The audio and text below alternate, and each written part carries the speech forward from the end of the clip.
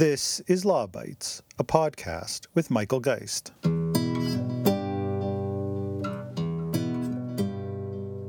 Malicious software, or malware, can harm your computer in a variety of ways, and sometimes the effects are not known until it's too late. What's worse, your computer can become one of many infected with malware, creating a botnet, short for robot, and network. Cybercriminals use special malware, usually a Trojan horse, to breach the security of several users' computers. These take control of each computer and organize all of the infected machines into a network of bots, which are unwitting tools that the cybercriminal can remotely manage. The infected system may act completely normal with no warning signs. A bot can be a PC, Mac, or even a smartphone. Oftentimes, the cybercriminal will seek to infect and control thousands, tens of thousands, or even millions of computers, so that they can act as the master of a large zombie network or bot network. These botnets are capable of delivering many different types of cybercrimes, such as DDoS attacks, spreading malware, online fraud, and wide-scale spam or phishing campaigns.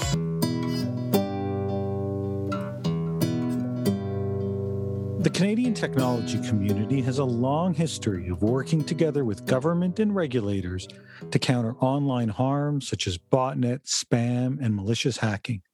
It therefore came as a surprise when the CRTC launched a consultation on addressing botnets that raised the possibility of the regulator stepping in with new blocking mandates.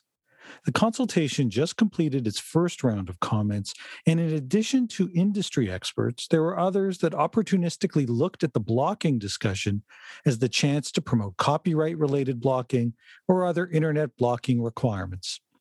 Jonathan Curtis has been at the heart of battling botnets and online harms for decades, with work at Bell, the CRTC, and other leading security companies. He joins me on the podcast in a personal capacity to place the online security challenges in historical context and to outline both the benefits and risks that come from the potential blocking approaches raised by the CRTC.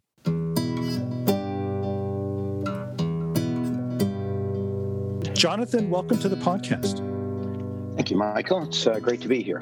Yeah, I'm really pleased that you can join us. I typically have had primarily legal and regulatory people on, so to have someone who comes from the security space to talk about these issues from a security perspective, but which invoke considerable number of policy issues and policy implications, I think is really great.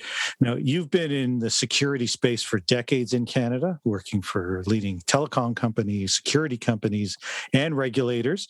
Now, you're joining the podcast in a personal capacity, representing only your own views, but can you start us off with a little bit of a background on your experience and past work? Sure. Well, thanks again. It's my pleasure to speak to you today, Michael. So, in 1995, I started off with Bell Sympatico. It was actually called Navigo at the time.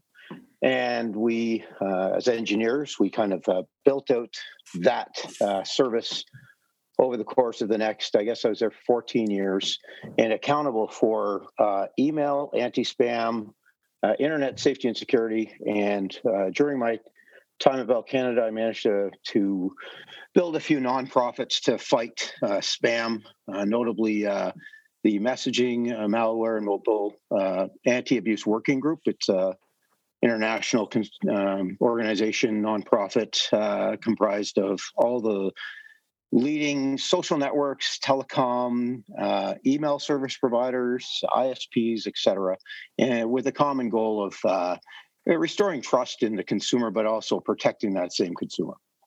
I moved from Bell in 2008. I took a job in California with a DNS vendor that was supplying about 40% of the world's telecoms with DNS services, and an application that would support that, and wrote a product or built a product that would block malicious domains. And then, after I guess 300,000 miles a year in a plane, I decided I'd step back. I had helped a little bit with the early days of Castle and wanted to come back home to Ottawa and work more closely to my family and the CRTC had some roles, and worked with them for about 4 years, implementing CASL, bringing it into force, helping with some of the regulatory, the regs, the regulations. And of course, the Spam Reporting Center was something I put into place. So back in 2012 and 13, and then when it was launched in 14, I felt I had done a fair bit with the CRTC. Did a little bit on the telecom side there as well, and to help track down, malicious callers to elderly people in the country. So from there, I went back to my roots in California and worked for some threat intel companies, and now been, I guess, 5 years with a company by the name of SecureOnyx. Again, I don't represent their view; these are my views, but that's kind of how I spent the last, I guess, 25 years. Well, thanks for the work that you've done, and it's been a really interesting career that's put you at the center of some really important issues.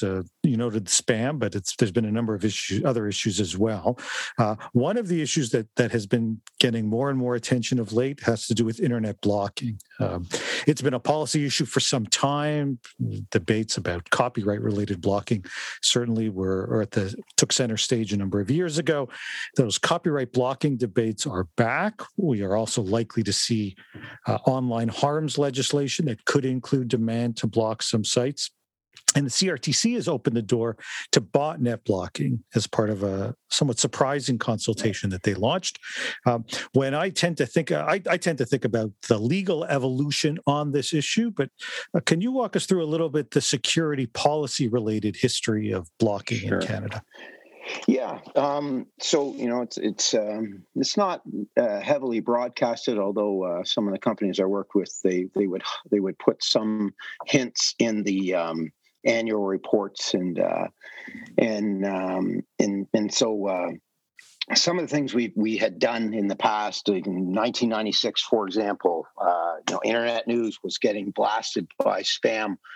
And so we put some products in place to just drop, about 90% or 80%, give or take a few points there. But a huge amount of spam that was coming into Internet News. Now, Internet News is sort of a closet kind of application that really hasn't had mainstream attention.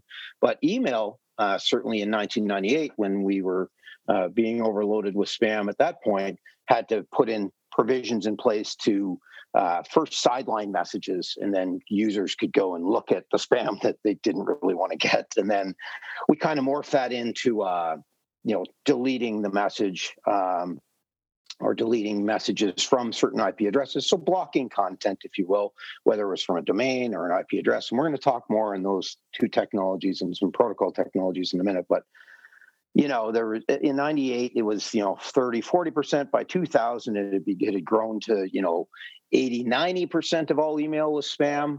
2002, network worms were born. And, basically this is where you could just become infected by plugging into the network because of some weak security behind some applications, most specifically the, TCP port 135 through 139. There was quite an outbreak of malicious software through that. And so we, as ISPs, we band together and we ended up blocking those protocols. And those are still in place today. A lot of what I'm going to talk about is still in play today. I'll differentiate if it's different, if it is, has changed or morphed into something else. But so that's, permanent blocks almost 20 years ago because of botnets, because of malware. And then in about 2003, that's when we formed MOG, and then started writing practices for other ISPs around the world to, block those ports, worked with vendors in the space, Microsoft, most notably, to ensure we had, the right protocols, the right pieces of the puzzle in place to help protect those vulnerable applications. We went ahead and blocked port 25 as well for outbound email to the internet. So you'd have to use your ISP's email, or you'd have to authenticate to an email server on another protocol, on another port, a secure port. So we pushed those standards forward in the early 2000s. We wrote best practices around this and spread the word through MOG and other organizations like the OECD and the London Action Plan and whatnot. And then, lo and behold, in 2006, I met with British Telecom, and they had developed a system around blocking illegal images of children being exploited on the internet. And this was kind of a no-brainer, whereby to view the content's illegal, to share the content's illegal, to distribute anything to do with child exploitation is illegal in this country. And so that was a clear differentiator around wanting to move ahead with this. And there was a number of,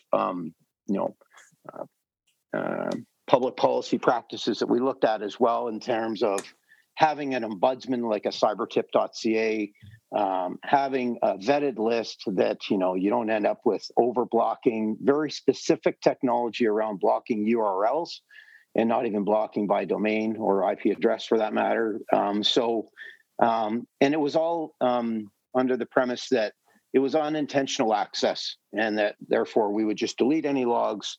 And that system's still in place today. And, I think it's a true testament to putting in a system, a voluntary system, to allow ISPs to work together. I mean, that can, if you Google, Clean Feed Canada, I think you wrote an article back then on it, and all the major ISPs, work together on that. So fast forward a few years, and Industry Canada in 2013 created a security best practice with the telecom service providers around mitigation of threats around, core networking items such as hiding of the core network routers and stuff like that, so that they weren't easily identifiable, and therefore, you could create a denial of service attack against them. If you can't see them, you can't hit them. That kind of an idea, and a number of other critical security practices that are just common practice. The FCC also published, I think it was 2012. MOG had published a number of updated practices with the London Action Plan in 2015. And then 2018, the Canadian Centre for Cybersecurity came about, and it's a great center for a center of excellence around tracking malware, sharing from government to industry, sharing that type of information in a timely fashion to help mitigate threats. And then 2020, so the Canadian government has spent significant funding on what they call a public-private partnership, a triple P.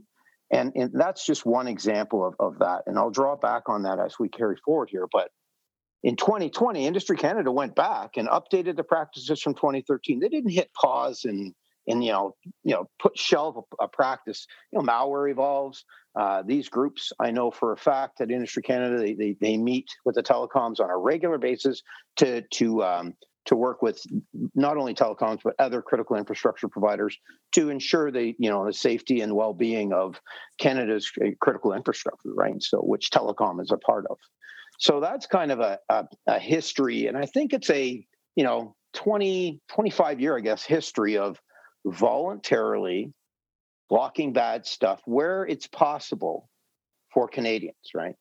The CRTC consultation focuses on botnets. In a sense, the sense that I'm getting from your description of how these issues have evolved is that I was going to ask, how has the security industry addressed the issue in the past before the CRTC comes along? And I think you've, in a sense, answered it. The industry has been actively working with government, sharing information to develop best practices that then gets implemented by the various companies. Is that a rough approximation about how things have been addressed? Yeah, I mean, where possible, we're going to get into technology limitations around botnets and control. I call them choke points, for lack of a better term. But really, yes, that's correct, Michael. They collaborate together. sort of a co-opetition, if you will. So, if your network's bad and you're close to my network, you have a greater impact on my network because of proximity, right? The round trip of an attack is a lot shorter. You can do a lot more damage when you're in the same country against each other, And that was part of the reason, actually, in 2002, we started working with other ISPs in Canada to, get them to adopt, and a lot of them were already adopting, but it was just sort of an awareness thing to go ahead and block some of these protocol-based, vulnerabilities, and then, of course, with phishing sites, sharing of IP addresses across, public domain around phishing sites to try to understand if, you needed to block a phishing site. And then a lot of times it was just a takedown service that would need to be consulted, because the battle isn't just about, blocking a botnet, right? There's so many more things that are going to happen when that happen when these miscreants go off and launch an attack. There's so many other components. There's the fish mail that came in, or there's the payload that came in, or there's the user has to click on a link. There's some other website that's not even part of the botnet command and control. There's there's peer-to-peer networks. The CRTC identifies several different types of blocking efforts. They talk about IP address blocking, domain-based blocking, and then blocking similar to Project CleanFeed that you mentioned a few moments ago. It would be great if we could sort of walk through each of those. Why don't we start with IP address blocking? How does it work? What are some of the advantages? And I suppose notably, what are some of the risks? Sure. So, IP blocking in an IPv4 world, where I think it's and I could be off by a few billion here. I think it's about 4 or 8 billion IP addresses. I should know it off the top of my head.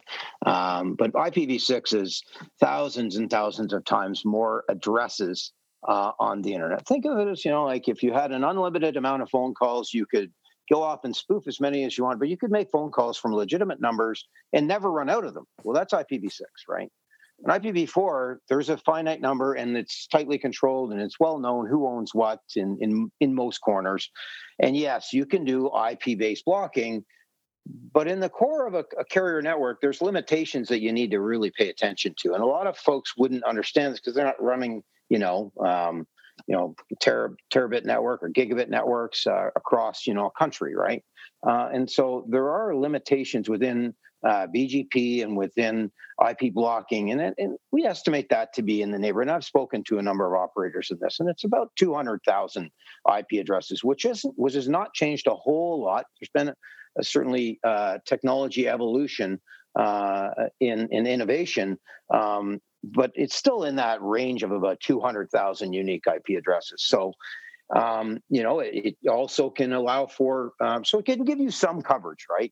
It's limited, but it can give you some coverage. It can give you, and I mean that like you could get like 5% coverage of malware or some small percentage, right?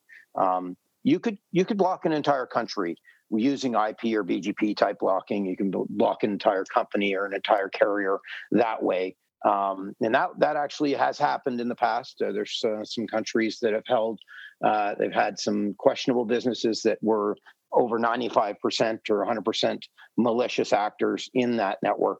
So, carriers had taken some liberties in the late 90s and early 2000s, just blocked the entire company.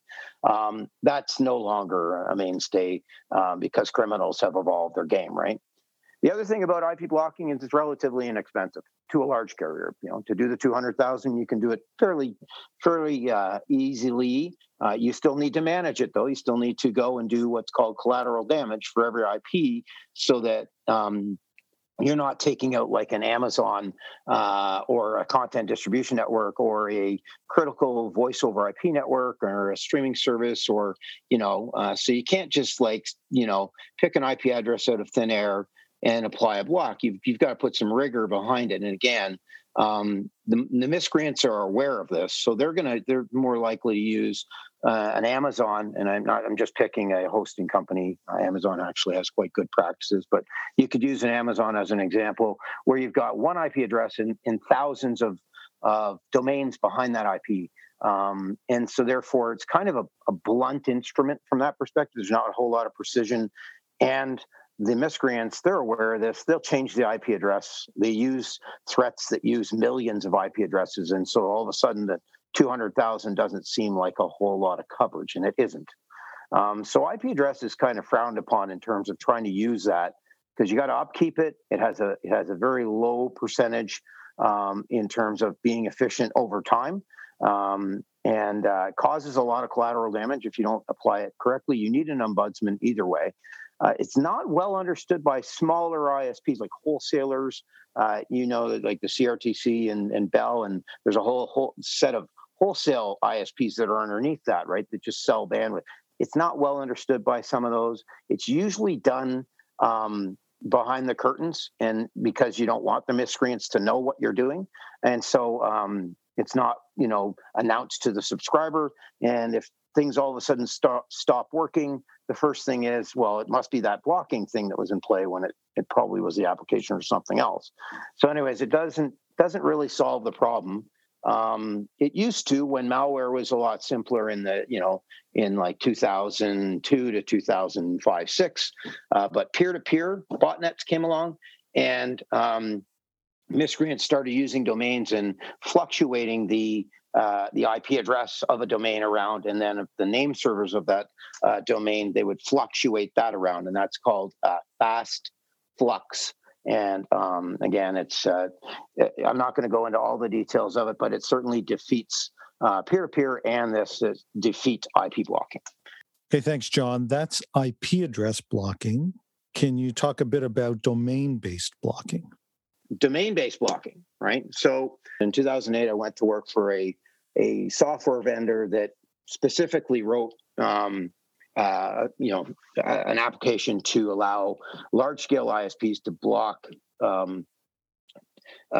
domains. And so, I had this whole system of the reputation of a domain. How old is the domain? If it's less than a few days old, you probably don't want to resolve that domain. If it's linked to name servers that are hosting other malicious domains at a high percentage, you don't want to resolve that domain. And a number of checks and balances against a domain before you'd actually go ahead and block it. Now, that can cover millions of domains fairly inexpensively. It does cover the fast flux, where they move the IP address around of the domain, because you're just going to block the domain. It does have some more precision. So in that case of Amazon, where you block an IP, you block a bunch of domains. In this case, you're going to flip that around and block one domain. And even though it resolves to that IP, it doesn't really matter, because you're only blocking the domain. And it doesn't have the issues of IPv6. So, it's more scalable, and it does give a broader coverage. It can cause collateral damage on the negative side. You've got to, again, continue to do that validation, verification around, what else is being done with this domain, who owns it, that kind of stuff. But do they have a good anti-abuse policy? Could you much more quickly just send, like if it was GoDaddy hosting that domain, could you not just send them a notification saying, hey, you got a bad domain, maybe look at who registered it, the IP that's registering that, and they'll hit hundreds of domains that were registered by that miscreant, and they can knock out many more legitimately, take out miscreants that are intentionally registering domains, and maybe close loopholes in their registration system or what have you. Now I choose GoDaddy. They have great practices around that. Again, I'm not trying to single out a single company. I'm just using that as an example of types of things that can happen. The only other thing around this is it doesn't cover peer-to-peer, and again, it doesn't cover people that use Google DNS or use other over-the-top players like OpenDNS or other DNS vendors, and it doesn't cover DNS changer malware, where there's variants of malware out there that will change your DNS servers on your PC or change them on your home router. And in that case, the game's over. You're going to be using someone else's DNS, and therefore they can become man in the middle, or they can do whatever they want with your resolution of the domains that you're trying to access while you're on the internet. So those are the two main forms of blocking. What about Project CleanFeed, which I take it offers a more targeted approach? CleanFeed's kind of, without getting into all the details, because there's some bits of CleanFeed that we just don't disclose, but it is modestly more expensive to deploy and manage. It is precision of a URL. It has the limitations of IP blocking, but it also passed what I'll call, and I think you write for the Toronto Star, right? So it passes the Toronto Star test or the Globe and Mail test, which means that when ISPs deployed CleanFeed, there wasn't anyone complaining, and the public backlash on a service like that was minimal. In fact, people were quite happy. And I think that there's some of that with botnet blocking, but as we kind of unpeel the onion, there's differences between those two, meaning that like child exploitation sites are a lot. There's a finite number of them, and they're more static in nature in a lot of cases. And it is illegal content, right? That's that's something you need to think about. It also doesn't cover peer-to-peer. It doesn't cover the fast fluxing of domains. It doesn't. It's not well understood by smaller ISPs to go off and do this, and so it's kind of a point solution that was put in place for with a lot more than just technology. There was more public policy work that we did when this went into play, than there was technology deployment. And it all surrounded a lot of what I already covered around, illegal content. Assume that it's unintentional access, precision blocking, small number of blocks, and only to work closely with folks like CyberTip, so that they can supply a list like that and vet it and be the ombudsman, and do the adjudication of that. You need those pieces of the puzzle for this solution to work. Botnets, they're so dynamic in nature, and they're purpose-built to change and to evade. Whereas a website like copyright, very static type of content, a lot easier from a technology perspective to block. But then when you look at the public perception of that, and I'm more of a technologist than I am, I guess a politician. But I think that there's a different stress test when you look at the two, or in this sense, the three of them: copyright, child exploitation, botnet blocking.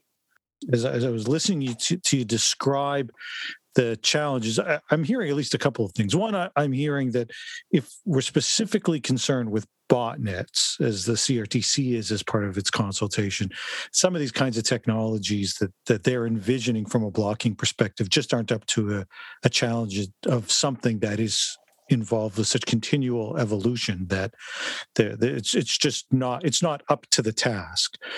Beyond that, though, what I heard, especially when you start thinking about the policy implications of some of these sorts of blocking approaches, I'm hearing that there's a lack of transparency oftentimes associated with this. We don't know what's being blocked. Sometimes that's intentional, but generally speaking, users won't know what's taking place. There's a bit of a black box, so to speak, when it comes to some of these blocking activities.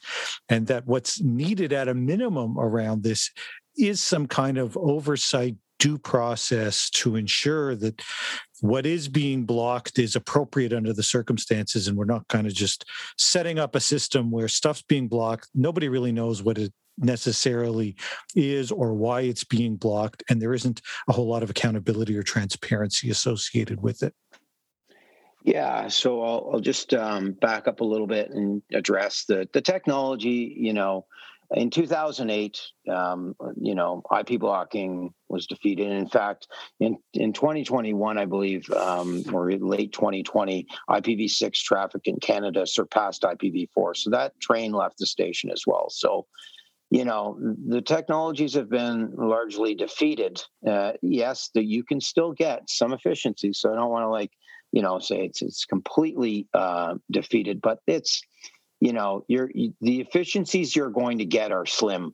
And to put something in, particularly to regulate where no other country is regulating in this space, that's at least in the G7 or, a lot of them have come up with these voluntary codes. I guess my opinion is, we've got the the CCTX, so cctx.ca is the Canadian Cyber Threat Exchange, was formed in 2015, has all the banks, has all the telco, a lot of the telcos, has government involved, and they're a clearinghouse for this type of data, right? So if the CRTC were to create a voluntary practice, and I think you should try volunteering in anything that you're going to pursue. You should at least take a look at what Industry Canada's got in as a voluntary practice, and certainly look at what CCTX has done. And I would suggest that they should work with CCTX because that way the information the CRTC could share around botnets that are active could be, given to companies like TD Bank. TD Bank, I think, has more U.S. branches than they do in Canada. So they'd be very interested in malicious IPs, domains. So they couldn't just have, Canadian coverage, but maybe their worldwide coverage. That's just an example. Or, other banks that are involved. They've got assets that are worldwide. Why wouldn't we want them to block things on their own firewalls in other countries? So get the information, okay? Get the IPs, domains, the techniques, and practices of the miscreants. Get that information over to in a secure way, in a trusted way, over to CCTX, so it can be broadly shared. Number one. Number two, make it clear for the telcos that, hey, we'd like you to go ahead, just like they did with telemarketing recently. They made it clear that it's okay to go ahead and block malicious calls to Canadians, right? And lo and behold, TELUS has call control out there, right? And it works really well. I'm a subscriber. It's great. I think that those types of activities will go a lot further in joining the conversation versus creating an entirely new conversation around regulation. That's my opinion on that one.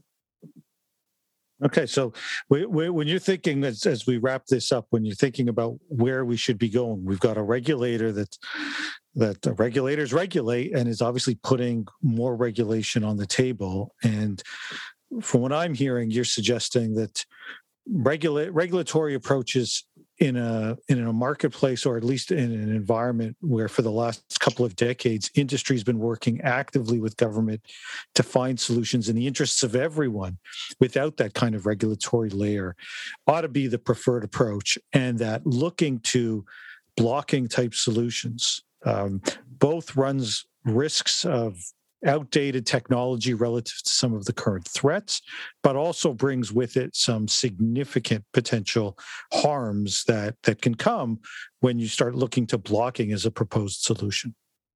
That's exactly it, Michael. You've wrapped it up perfectly. I think I couldn't say it any better than you just did. It's really around the same things that we did in the 90s, in the early 2000s, right?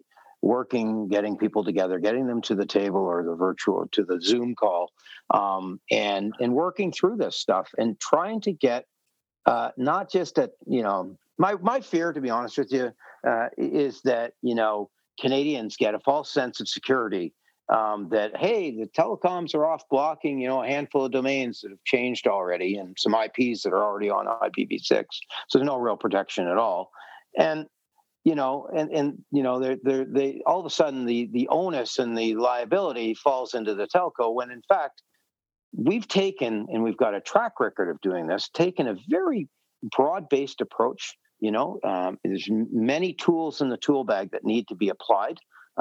You've got your public policy piece, you've got technology, you've got consumer education, you've got awareness, you've got social media, right? I mean, they should be playing a part in this as well, and I know they do. They have their own threat exchange. Facebook has a threat exchange. They share all kinds of great information around malicious activity. So I think there's a broader conversation. If you really want to create a multi-pronged approach, I think that's a conversation that the telcos, the banks, I think they'd all be very interested in having, versus a point solution that was outdated about 13 years ago. All right. Well, you said I couldn't put it any better, but I think you just did. Jonathan, thanks so much for joining me on the podcast. Thank you very much, Michael. My pleasure.